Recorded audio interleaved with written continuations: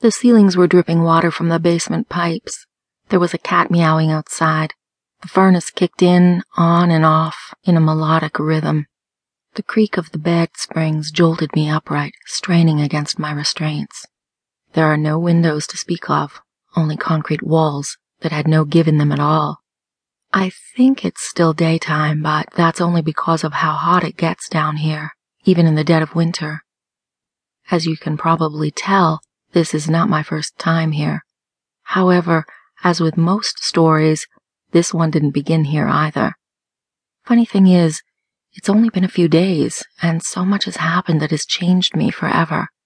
I can only think back to the time when things were seemingly better in order to pinpoint how things went so wrong. You see, as Amy Bradford, I wasn't exactly very nice. My friends and I would torment guys mercilessly because we knew we looked hot, and we wanted everyone else to know it too. The boys would trip over themselves to do our homework or drive us home from school. There just wasn't a challenge for me.